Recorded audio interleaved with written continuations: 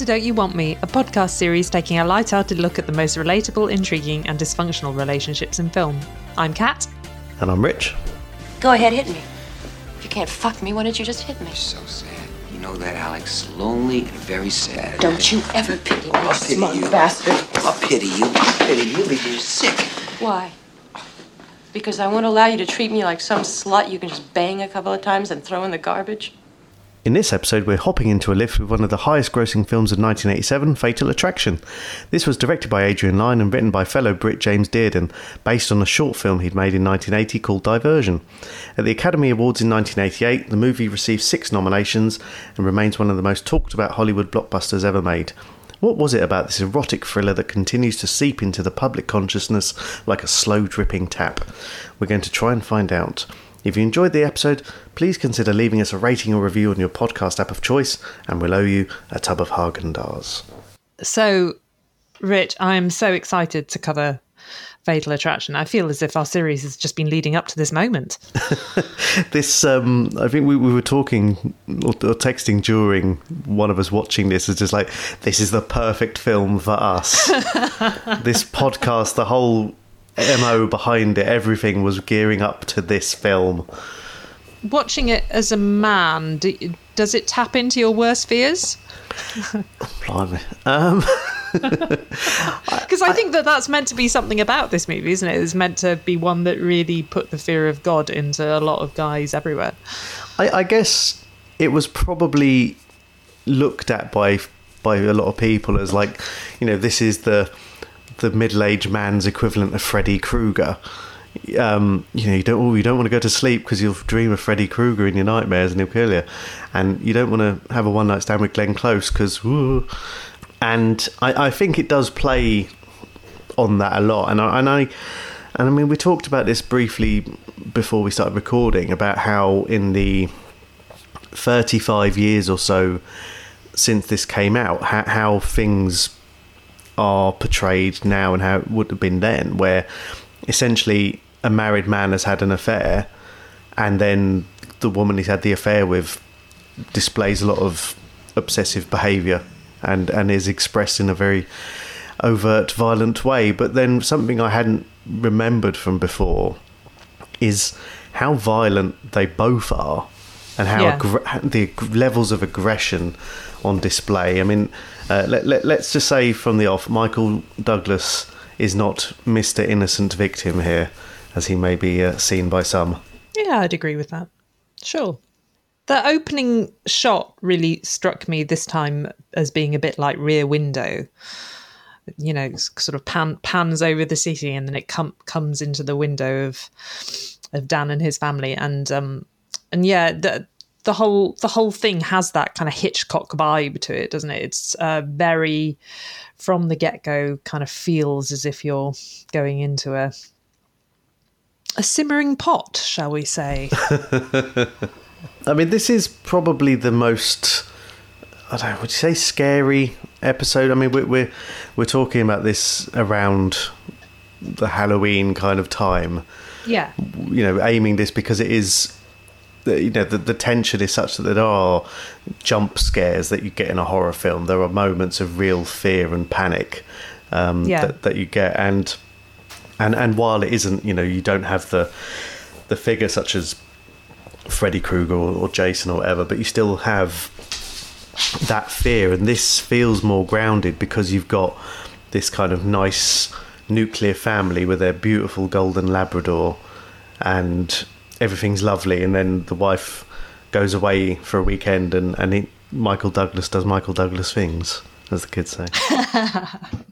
Yes, well, it's very effective as a film in that way. I think it plays on a lot of people's different fears about so many things. I think that you're right. It's such a it builds up the tension really effectively. I was so struck by it this time, actually, in terms of how well directed it is and how well put together as a movie it is. And in that first scene where we see the family together and, you know, his wife's just brushing her teeth, she's not presented as being kind of a good little wife at home who's sort of, nice but quite frumpy. She looks very sexy, doesn't she? And she's obviously someone that's got a good relationship with him. They seem to get on very well. It all actually looks quite like any man's dream, doesn't it?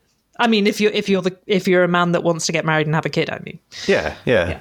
They don't go into what she does, but she has healthy relationship with her parents. The scene when she does go away, she takes the daughter up to see the daughter's grandparents, and it all looks like a really idyllic situation.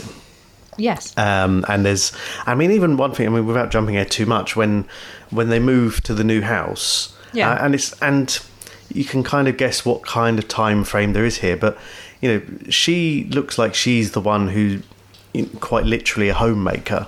Yes. In that she makes this new house look fantastic. Really, good bit of solid work. You give her a good rating and check a trade for that. But it's from then, she looks great with him when they go to the party for the book launch and very everything. Glamorous. They look like a good pair. This isn't, we talk about in other films and where the relationship doesn't look.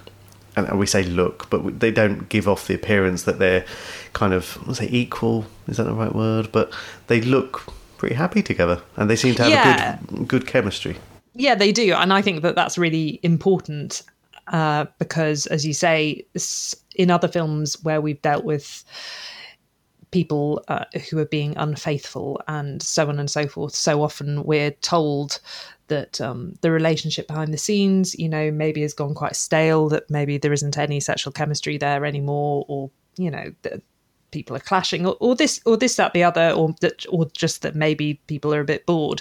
Whereas I think that it's a really good thing about Fatal Attraction is that it shows that sometimes people do things that don't necessarily kind of add up perfectly on paper, but that, that's still kind of sometimes what people are like. Sexuality is sort of weird in that way, isn't it? Like, people can do things for mysterious reasons, and they can be drawn to people for mysterious reasons as well. It doesn't always have to be born out of something where you can say, oh, something bad's happening to me at home, therefore I am going to do this, Yeah, it doesn't seek to justify his behaviour or what he does, because it's quite easy, like, oh god, they're not talking, or they're living separate lives, or arguing all the time, which is quite common. But again, it's just literally while the cat's away, she's away for a weekend, and he obviously has a very brief meeting with Alex at the party, which then they reconvene again for a hastily sorted weekend meeting. Yeah, I think that the way she's dealt with at the party is quite vital, in the sense that when his friend says something to her, she really gives him the brush off. So we see that Alex isn't somebody that is just, kind of there to pick up anyone who'll make a pass at her. She's obviously, only wanting to hook up with a guy that she finds attractive too. And the way his friend kind of talks to her, I think that they kind of tap in to something there that's quite interesting about how maybe single women are treated in situations like that, some guys might think that they're just kind of there to be picked up, and she makes it quite clear that she's not. And so again, that's an interesting thing about her as well. You're shown that both of them do this because of a specific attraction they have to one another, rather than just because they haven't got any other options, if you see what I mean. Yeah, definitely. And you kind of see that when you see them together, you see that, her eyes sparkle at that first meeting at the bar. Yeah. In the way that we've already seen her with the friend, and then she's like, "Oh, hello," and then even he orders his drink. They're like, "Hi, my name's Dan." So there is a little bit of that there, but even then he's quite open, at that point. And obviously they've just met, that they don't get together straight away, but he's like, "Oh, my wife's over there," and from his point of view, and he does use this as a line later on, that he's very open and honest about where his life is. Yes. all the time. So like when, you know, he said like, I'm happily married, I have a daughter, you know, he doesn't hide anything. He doesn't tell any, sort of, doesn't bend the truth at all. No. So no. they both go into this with a reasonably open amount of honesty. So they both kind of know where they're going, which is a kind of refreshing to some extent. Yes, I mean, I think that when he bumps into her again, which is at the work meeting, I think her kind of demeanour there is so confident and collected, isn't it? And, you know, you definitely get the impression that she's successful. And I think at this point in the film, it really feels as if she holds the cards, actually. She seems like someone who, in comparison to him, has got a more kind of self-confident demeanour. I mean, they have that interaction outside where he's trying to get his umbrella up and she kind of rescues him. And then when they go into the restaurant after that to have a drink, I think he can't get the attention of the waiter. So he's actually kind of quite blundery, you know. He's not someone who's he's not a kind of Don Draper type, to drop a reference that's one of your favourites. You know, he's actually sort of playing, and again, which I think is a real strength of the film, is that Michael Douglas does. He kind of, you know, you can see why quite a lot of men watching this film might relate to him, because he's not playing someone that's just seamlessly suave, is he? He's sort of he's kind of more like an everyman than that, would you say? I think so. And like you say, he's fallible, and I guess that's the thing about, you know, we've talked about it in a slightly different regard with male actors of modern times, where they're often portrayed as invincible, always looking amazing and acting super cool, and everything they do works. Yeah. Whereas the leads in the 70s and often the 80s, they didn't always get everything right. They did look awful. Sometimes they did do little things like, I can't open the umbrella. You know, they are normal, you know, because most guys in real life aren't like that. Yes. And to have him, especially at the time when this was being made at the same time as Wall Street, where Michael Douglas was the kind of alpha yuppie, whatever word you choose after that. Greed is good. Yeah, and yet here he's here and he's fallible, and he does look clumsy in the way that we talked about Clark Kent in Superman. Yes, I mean, that was a deliberate ploy to make himself look average and inconspicuous, and this is exactly how it works, but it works. I mean, if he was trying to attract Alex by, you know, not being able to attract a waiter's attention, then it was a good ploy. And how can I hire you? You know too much about me. You know, I've been discreet. Once you say that, you're not discreet anymore. You know, and she says, are you discreet? And he says, I don't think having dinner with anyone's a crime. And she says, will it be a crime? And he says, I definitely think it's going to be up to you. And so from the get-go, quite early on, he's sort of saying to her, well, obviously I want to sleep with you, and it's up to you whether or not you want to sleep with me. So she really doesn't have to do much, does she, to win him over? Which shows you something interesting about Dan's frame of mind, considering that, as you said earlier, he seems to be in such a lovely marriage. Yeah, he's kind of, I don't know, if he was at one of those, you remember at student unions, they used to have these traffic light parties where you'd wear red if you're unavailable and green if you're single, and then you'd wear a yellow or amber if you're kind of like, well, you know open to mingling. It's complicated. Show me age here, probably, but yeah. What colour did you wear, Rich? I didn't go. I was aware of these things; they were advertised at my uni. But this is the thing, and yeah, from there, you don't see him, and it looks like, you know, they're very flirty. She's there with her cigarettes, because you could obviously do that in those days in the restaurant, and then from there, the physical interactions between them are really like intense. This isn't like a sort of gentle, you know, when we've talked about other podcasts that we've done about films where it's all really subtle and smooth, and like the Thomas Crown Affair or something like that.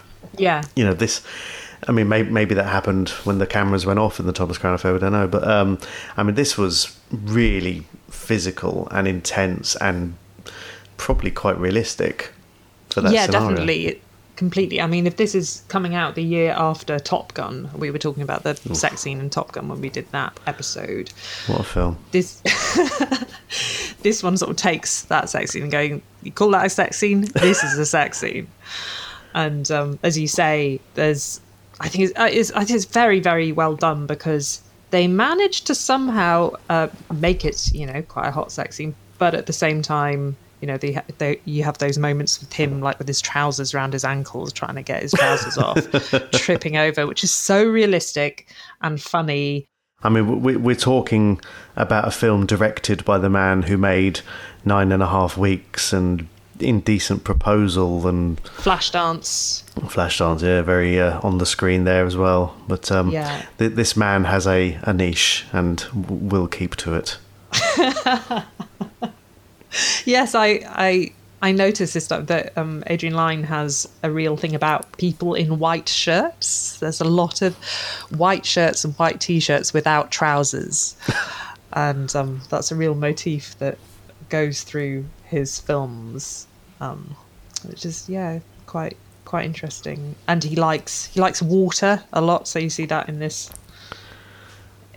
this kitchen scene. And but you've seen his recent film, haven't you, which was called Deepwater? I have, yeah. Which, you know, again, I mean, it's like, I think Adrian Lyne might be nearly 80 now, and he's still making these sexy films. So good on him. Fair play. But but yes. This thing about these movies where I do kind of quite, just as a kind of operatic thing about showing the intensity of people's impulses, and, as you say, the physicality, and really, you know, in the moment wanting to tear people's clothes off to the extent where you're finding yourself splashing old Weetabix water on your tits. And then kind of when the moment is past, then you kind of have to deal with what happens next, and that's something that really runs through his films. And they don't really make them like that anymore, and I think it's just fascinating to the viewer, isn't it, that kind of thing? Yeah, because then it has that realism that Top Gun didn't have. What a film! Exactly. But yeah, I mean, you obviously have to judge her for leaving dirty dishes in the sink. She's a career woman, you see. Okay. So, right. Yeah.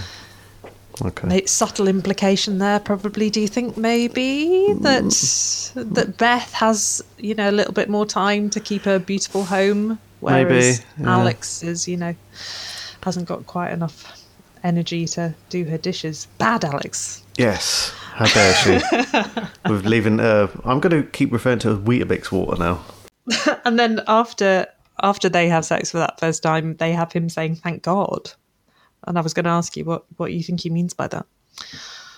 I mean, again, the thing is, I think he said they'd been married for 9 years, and I mean, maybe everything was so vanilla because his wife is so perfect, and yeah, I mean, she's so pure that when she runs a bath, she doesn't put anything in the bath; it's just water.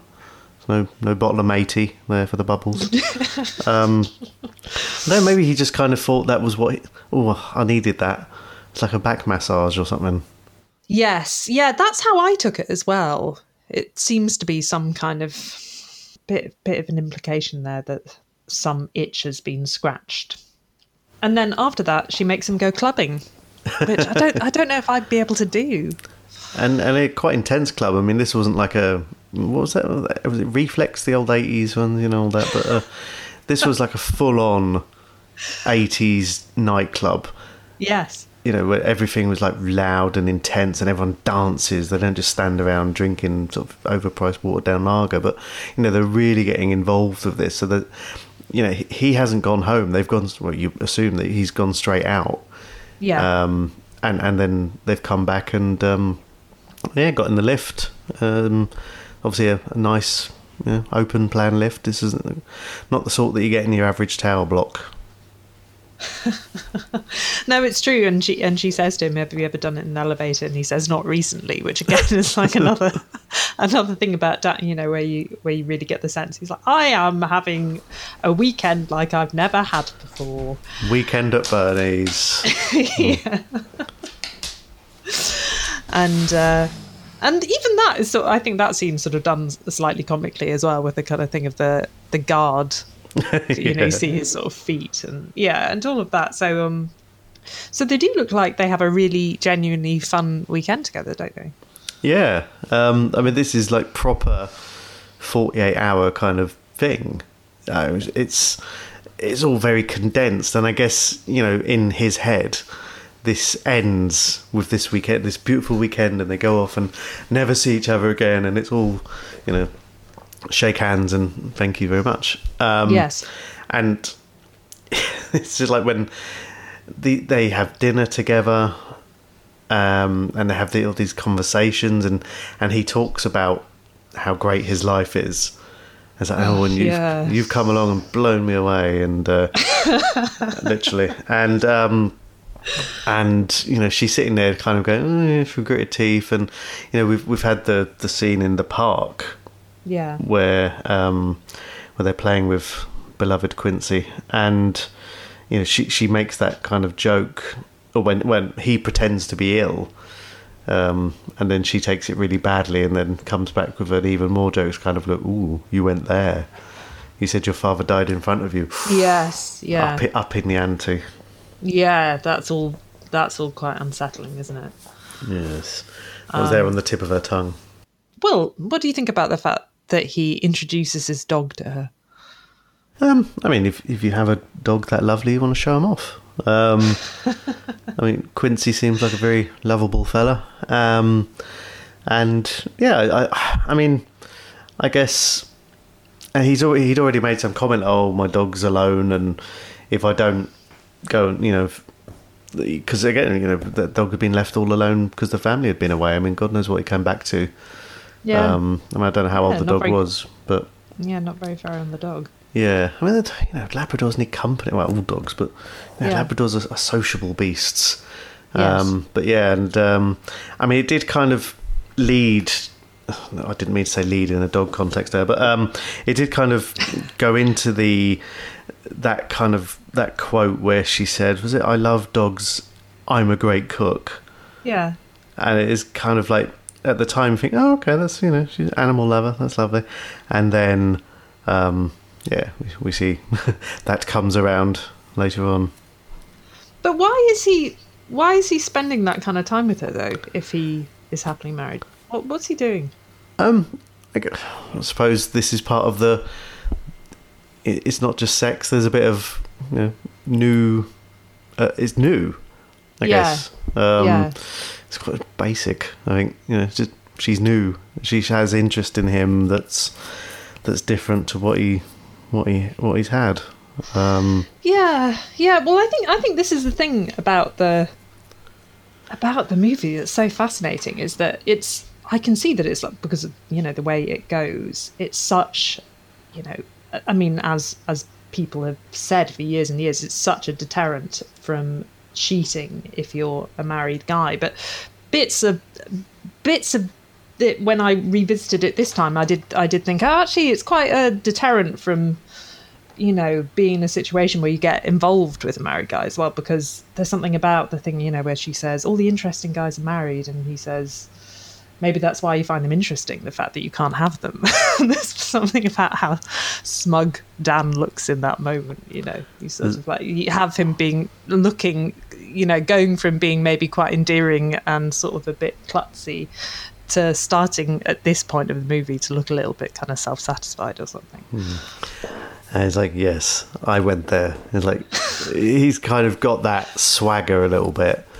Yes. At this point he starts to kind of, his tone is a bit condescending with her, I think, and you can kind of feel like, oh yeah, she had she kind of came across as the powerful one when they first met. And now that he's had this 24 hours with her, the tone is shifting subtly. And, you can really feel it, can't you? That kind of he's talking to her like, oh, you and your life. Do you envy me? Kind of thing, and you sort of feel at that moment, even before she's done anything dark, you think, ooh, I feel like you're playing with something dangerous here because of that tone you're taking with her. Do you know what I mean? You can kind of feel it. Yeah, and I mean the thing where he's getting dressed after they've had intercourse, and they, I think he says something like, if I wasn't married, I'd be with you, or something like that. And then she says, don't justify yourself. I'd respect you more if you told me to fuck off. So then he turns around and goes, all right, fuck off. I know. He's seen that as a kind of, oh, good, get out. Like a get out clause here. If I tell her to fuck off, I can go scot-free. Look, Alex, I like you. And if I wasn't with somebody else, then maybe I'd be with you. But I am. Please don't justify yourself as pathetic. If you tell me to fuck off, I'd have more respect for you. All right, then fuck off. And you get out! I know. I totally know. At moments like that with this, actually, when you watch it, you do wonder whether, what's... Because I know there's a lot of discussion about what's going on with Alex, but you also slightly wonder what's going on with him as well, because there are moments where you feel like, oh God, this person doesn't have any emotional intelligence. Like he's not, because you think you're married, you should know if the thing of like, I'd have more respect if you've told me to fuck off, and then to just retaliate by saying fuck off, and he's just slept with her again, and you think, oh God, don't do that. Why are you saying that? I don't know. What do you think? It's definitely like, I am finished with you now. Like, you are of no more use to me. Yes. I mean, I don't know if this is like of the weekend. Is this now the Sunday evening? Probably. Yeah, I guess it must be. Yeah. Yeah, and it's like, okay, we've had our fun, and and it's kind of that. Oh, what do I say? Do I tell you I'll call you? Or, and he's presented with an opportunity that he's immediately gone, oh, that sounds good, I'll say that. I'd respect you if you told me to fuck off. Oh, fucking great then, I'll tell you to fuck off. And I think, he's already put himself on offer there by going like, oh, well, if I wasn't here, all that kind of schmaltz stuff. Yes, completely. But I think, I'm not saying he's deserving, but he's definitely gone from a fair, like you said, his character is arcing already from hapless innocent to prick. Yeah. and all in the space of about 36 hours or so. Yeah, which I think is really, really well done and quite convincing, actually. I think that's the thing about flings, isn't it? Like you can really imagine people taking on different personas during the course of quite a short space of time, depending on whether they, are you at the stage where you think like, am I going to be able to make this conquest? And then if you have made the conquest, then as you say, you might then take on the energy of having that swagger, and that completely can change the dynamic between two people, can't it? So yeah, a lot of drama can play out in the space of quite a short space of time when it comes to some of these things where people have got other lives outside the bubble of what's going on. Yeah, and this is it. And I think she kind of chases him out a little bit. Yeah. Yeah, rightly so. At that point, she should just be told, fuck off, and she's still naked in bed. Yes. And it was the 80s as well, so, how she's got a great flat. I have to say, that's the thing slightly when you're watching this now. You think it's a bit like the Bridget Jones thing, isn't it? It's like if she's meant to be someone that we're meant to pity, then shit, because look at her flat, and she's got a really cool job, and she can afford both Oreos and Haagen-Dazs at the same time. Oh, she knows us. She knows where. She knows. And she can cook you spaghetti, so I mean, obviously, this is all before it goes, anyway. I mean, on initial. But then, for 24, 36 hours or something, she was great for him. Yes. And what a compliment. that's what I mean. To him, she's sitting there going, she cooks, she's like, oh, look at this. And then I'm just going to fuck off. And she'll, next weekend, she'll move on to someone else. Happy days. No, completely. I mean, one of the things we've talked about before about, like, people's motivations for what they're doing.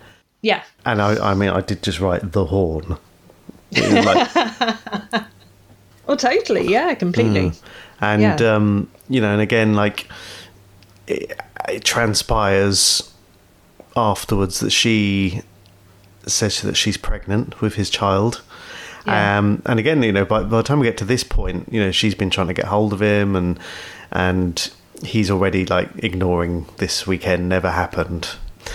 And he's really, and again, that we talk about his tone and the way he changes. He's really angry and threatening to her to some degree. And as soon as she says she's pregnant, he's like, "Oh, great, okay, let's get you an abortion, and you'll be fine, and we'll be friends." And he's like, "I'm not having one." It's like, "You bitch." Yeah, before she says that she's pregnant, he says something really interesting that I wrote down, which is that he says, "Is this what you want to talk about, our imaginary love affair?" And you think, I had a very bad miscarriage last year. I didn't think I could get pregnant. How do you know it's mine? Because I don't sleep around. He says a few times that, "Oh, you need a shrink." When they meet up and stuff, and you kind of think about, and I know this is not the purpose of this podcast is to talk about how necessarily her character is portrayed in the way that perhaps it would be now. Yeah, sure, yeah. At no point really was her mental health an issue, and you could say times were different. Yes. But the fact that she is kind of cast as the villain, yes, in this film.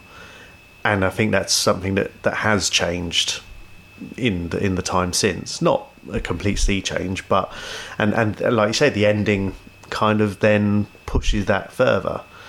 She is the villain, the Darth Vader who must be defeated at the end of the movie. Yes, completely. Why do you think it would be viewed differently now? There would probably be, if not a need, then there'd probably be some more understanding around why she's acting in the way that she is, whether it's an obsessive trait that she has, whether there's an element of trauma, or whether it's, she's just so, because his behaviour has triggered something in her that's acted like this, or this is just how she is. I don't know. Yes. Yes. And I think the motivation for her behaviour change might be explained, maybe delicately is not the right word, but there might be a little bit more depth to that, rather than just the kind of, he's trying to get away from her and she just won't let him go. But I think, had this been done today, I think you could have done it in a very similar way, I guess. But yeah, I think there might have been a little bit more nuance around her state of mind, rather than just the fact that she's immediately switched because she's been rejected, and thus, therefore, she is evil. Yeah, and I don't want to sort of bang on about misogyny and all of that jazz, but I think that one really bad thing about the film is it has perpetuated this. I mean, the term bunny boiler is such a thing that you still hear so much, and it really feeds this thing about how women are inclined to become crazy, and you have to watch out for them because they might become crazy. And, when it's statistically much more likely for a woman actually to be beaten up by a man and a man to become obsessive. It's strange, isn't it, that the most famous film about this kind of behaviour is about a woman becoming psychopathic and violent. I guess that's the thing, isn't it? It's Hollywood making this, and this is like, what's the most terrifying thing? An angry woman. Well, exactly. One person who I think actually does a lot of the heavy lifting for Dan in terms of getting our sympathies is the child actor who plays Ellen, his daughter. I think that, I think she's so good. And so, like, all the scenes with her in, I think, are really emotionally affecting. And I was thinking, actually, if you took her out of it, I think it would be harder to kind of feel that you felt the stakes were very much kind of in favour of wanting to preserve Dan and his family unit, because it's really true that the scenes involving her are very touching and she's so sweet. But yeah, he's not necessarily kind of emotionally so sympathetic in the same way, is he? No, and I think the fact is that, again, without excusing the behaviour of those involved, but you've got adults, and the fact that when the child is being directly affected, it's like, your family pet has been executed because your dad's a shagger. Yes, yes, exactly. And then having to watch the two parents argue because of his actions. Yeah. And she's upset about that, and the fact that the fact that he's left the home is put on the conversation between him and the daughter. Yeah. That's done in a way that's kind of like, she is suffering because of this. And obviously Yes. the implication to a point is that she's suffering because of Alex and what she's doing. Yes. Despite the fact that, it's what her dad did. Yeah. I mean, obviously people make mistakes, and we talk about that a lot in all of these other episodes. I mean, I suppose it's something that was striking to me was the fact that when he has that conversation with Alex about her being pregnant, it becomes clear that when they had their encounter, he was just entirely assuming that she'd take care of all the contraception, and they didn't have that conversation earlier. And I mean, I think that when you're, if you're married and you've got responsibilities at home, then probably the onus is as much on you to have that conversation as it is on Alex. What do you think? There is huge parts of that where I just think that, I mean, again, with the caveat that it was the 80s. Yeah. Which shouldn't excuse too much of that kind of stuff. But again, there is that kind of, I'm the man, I don't have to worry about that kind of stuff, where there is that layer of, you take care of it. The scene where he tells his wife that he's seen someone else, I think, is really well done. I think Anne Archer is really great in that scene. Her emotional devastation, I think, is really affecting. And again, I think that she does a lot to get your sympathy in a way that Dan isn't succeeding to, or at least he isn't. He doesn't that much with me. But maybe I'm being hard-hearted towards Dan. I don't know. What do you think? Well, you can kind of see, like, as he's going through the different stages of his kind of sharing of what happened. Yeah. It's like, you can tell it's like, oh, and it's getting worse progressively the more he talks about it. But he only does it after the bunny is killed. So this is the trigger. Yes, he lets it escalate a lot, doesn't he? He doesn't let the pregnancy be the thing. It's, no. No. Or the fact that they've met, like the woman's been in his house. Yeah, you're right. He lets it go really far, doesn't he, before he has that chat? Yeah, I don't know. I mean, again, maybe just thought he'd get away with it or whatever, but... Yeah. She wouldn't do that. She just kind of sees that. And I think it was at the point where she said it was the pregnancy that was the kind of real emotional flame that went up. That was at that point, you could see that was when, she's gone from being upset to being angry. Yes, absolutely. No, you really feel for her in that moment. You kind of think like, oh God, this is the moment where marrying someone as mediocre as Dan really blows up in your face. Like, Beth, you could have done so much better. Never mind. I mean, it's quite funny. Like, I was one thing, because obviously we have the very disturbing scene of Alex trying to commit suicide, and actually some of it reminded me a little bit of when we did our episode on The Apartment, and I was thinking, oh yeah, well, they have a suicide attempt in that as a result of someone having a affair with a married man who's behaving actually quite similarly to how Dan does in this movie. But yeah, in the apartment, it's done incredibly sympathetically in terms of the woman that's involved and the fact that she's become so depressed that she tries to commit suicide isn't tied together with this idea of her becoming someone that will try and steal your child or will murder your pet or will try and come and kill you. And I think that's the thing in this, is that there's a sort of tricky aspect of it where you're at the end of it, you kind of think is maybe, because they have that very effective scene of Alex saying to him, I'm not going to be some slut that you throw in the garbage. I'm not going to be ignored. And all of that, you kind of think just in itself, is absolutely fair enough. But then the problem is that you're kind of tying it together with this idea that someone saying that they don't want to be just completely dismissed means that they're also going to turn into someone that's going to come and ruin your life and do really monstrous things. I suppose that's part of why this film has been such a massive talking point, isn't it? It's the fact that you don't really have any clean answers as a result of it in terms of what you think the movie's trying to tell you. Yeah, because, again, you kind of think from a very loose point of view, oh, well, Dan's fine, and he just slept with the wrong woman who just happened to be crazy. Completely. And, if only he'd picked a different one. Yeah. But I'd forgotten about the scene where she takes the daughter to the roller coaster. Yes. I'd forgotten about that.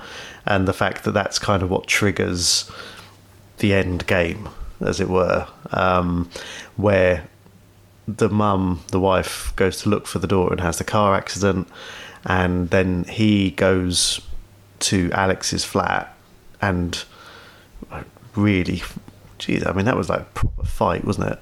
Yeah, he does actually almost kill her in that scene, yeah, I think. And that's something that's glossed over a bit, I reckon. You kind of think, well, this guy is... obviously she's been doing terrible things, but he looks like he's on the verge of actually murdering her himself. Well, it's like... he almost did. Yeah. And then it's only when you go, oh, he's a good man at heart, because he let go of her throat while about to crush her windpipe. Yeah, and that's after he's been physical with her earlier in the film as well, hasn't he? Oh, yeah, he slammed her up against the wall. Yeah, yeah. He's like burst into her flat and chased her and thrown her about and that, and then again when she gets the knife and comes at him, this isn't just a passive thing. Yes, yeah.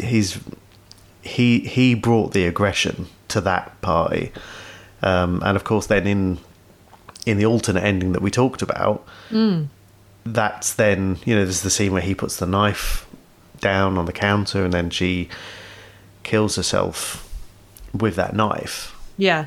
And then the whole rigmarole of the wife finding the tape that Alex sent, and that essentially becomes the main evidence that you assume exonerates him. Yes. Although... you kind of think at that point the wife just might accidentally lose the tape and drop it down a drain. Yeah, the pressure would be intense. I put it in the glove compartment, didn't I? Yeah. Oh, I've just wiped over it with tonight's Coronation Street. Oh, God. I was taping the charts off Radio 1. Yeah, that's I taped over it with Mark Goodyear's Countdown. Yeah, damn. But I tried to miss the top part where he was talking. But again, that's just, and that whole scene and the way it was filmed, when the cops come to nick him for the murder because his prints are all over the weapon and it's all really like that. And then you get the scene at the end where she's actually cutting her throat to the music from Madame Butterfly, which echoes the whole Madame Butterfly arc, as we've touched on before. Yeah, or to the uncultured like myself, that video that Barney Gumble made in The Simpsons. He said, "Don't cry for me, I'm already dead," which could be used in Fatal Attraction.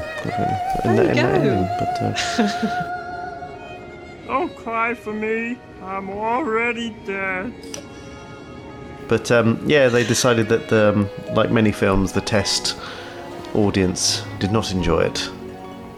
Much like Pretty in Pink or Superman 4, where they've gone and recut it. I mean, the test audience, I mean, I judged them so much, I have to say. The original ending, I think, is just so much better. Well, it sounds like they had a job on their hands to get everyone back to do it. Yeah, Glenn Close really dug her heels in. You can really see why you'd find it hard to bring yourself to come and reshoot that ending, because if it's a character that you've been invested in as someone that you have regarded as, you know, being as much of a fully fleshed human and sympathetic person as the other characters in the movie, that ending kind of does away with that, doesn't it? Yeah, because you think about the original ending, and that kind of reminded me of Seven, the ending of that, where the villain has the last laugh, although, of course, you know, it sounds like if the wife does end up giving the tape to the old Bill, then he'll probably get off. Yes. But then in the new ending, where it's all very tense, you know, with the kettle boiling and the steamed mirror, you know, that is quite kind of horror film, isn't it? In the nice white bathroom.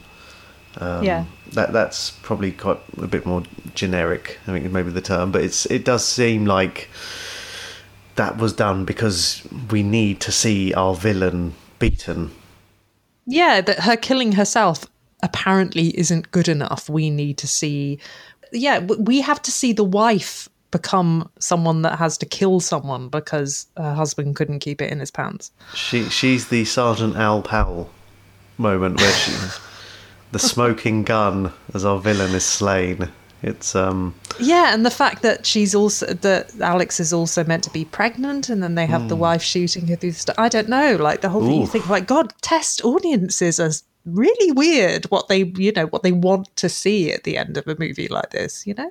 But yeah, in this, it was very much a proper ending, and then at the end, where it's like, oh, that's all right, Michael Douglas. You just, you know, you've been there and watched someone be killed in your bath, and it's all fine. But yeah, we'll get someone in to clean those lovely tiles you've got. I mean, I hate the way the new ending is that it really, really pits the women against each other, which I think it sort of sounds like there was an appetite for, because that's what men want to see. Yeah, in the earlier scene where Anne Archer says, she says into the phone, "If you come near my family again, I'll kill you." Apparently, that used to get big cheers in the cinema. So there was something about the idea of the wife telling the person who's pregnant with her husband's child to, you know, no uncertain terms, to go away and never bother them again. There was something about that audiences really, really loved, which is kind of disturbing in its own way, you know, because you think, and it's not like I think that, you know, Dan did this thing and therefore, you know, he should be beaten. Or, you know, it's not that, but it's kind of like, it's very strange, this idea that there was just such an appetite for the wife to really give Alex what for, isn't it? Yeah, I wonder if this film will ever get remade or rebooted in the modern age. How do you think they would? Yeah, what do you think the new version would be like? I wonder if they gender flip it. That would be a different take on it. But again, you'd have to be so careful. That final shot of the framed picture of the family, I mean, do you take that on face value, or do you think that's sort of meant to be quite sort of, you know, darkly tongue-in-cheek, like, yeah, the happy family is my ass kind of thing? Oh, I don't know. I suppose, because you just kind of think, he'll do it again. Do you think he will do it again? Well, he's had a close shave here. Yeah. Yeah, I mean, you do wonder if... Imagine if, like... Oh, yeah, we had a bit of a trial separation because he was unfaithful. Oh, how did you get over it? Well, I killed the woman when she was pregnant with his child, and he moved back in and everything was great. You know, who needs counselling when you have murder? There's also a subtle implication that he did this whole thing because she suggested moving to the country. I'm a city boy. Yeah, exactly. You think, oh God, be terrified of, you know. And then that's the reason he goes along with it. It's because like, oh, fuck, I best go along with this now because I'm. It's like he caught me looking on Rightmove, and now I haven't heard from him for 48 hours. Quincy, no! No, Quincy! I got it! He's free! Quincy, cover me! Ahmad's going deep. Okay. He fires. Rose! Okay! He's got it! Yes! It's packed! Over the head, he's got...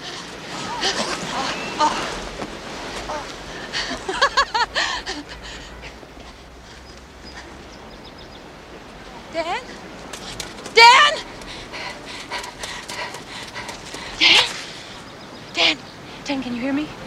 Oh my God.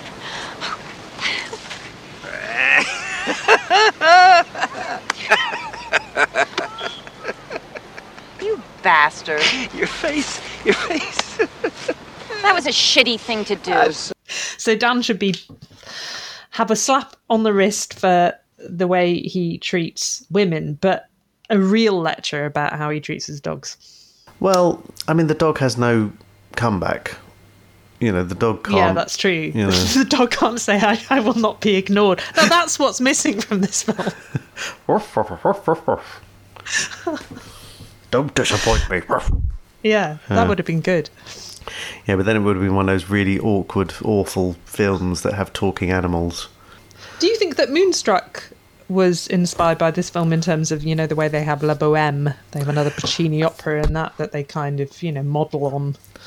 Maybe themselves on. I wonder if the New York Opera Society decided that to improve their marketing, they needed to get into these films. Yeah. They say, right, you know, well, we'll give you the rights to La Boheme and Madame Butterfly if you just give us a subtle little play of where this opera is on, where you might be able to catch tickets, how much they might cost, have we got any special offers on? Yes, that's a good point. The scene where she comes and invites him to the opera is, I think, possibly the best shoulder pad scene in all of cinema. Like, the shoulder pads are so large, it's like... They do a lot of heavy lifting. Yeah, they do a lot of heavy lifting. And at that, he does say, you look good, as a matter of fact, you look great. Actually, at that point in the movie, I think that Dan would be happy to have an ongoing affair with Alex. I think that before she does anything dark, I mean, he looks like he's... No, actually, that's after she's had the first suicide attempt, so... Yeah, because this is her being better. Because he asks her how she's doing, I think. Yeah. I think he looks like he'd just be happy to continue continue toying with her indefinitely before it goes. He's had his fingers burnt at this point. Yeah. But do you realise that this was a year that Glenn Close lost out to Cher at the Academy Awards for Moonstruck? Yes. So you wouldn't have thought that there could be anyone that would beat Glenn Close to the Oscar this year, would it? But it was Moonstruck year, so... A big year for kind of big hair. Yes, completely. So, big year, big hair, big shoulder pads. Big operas.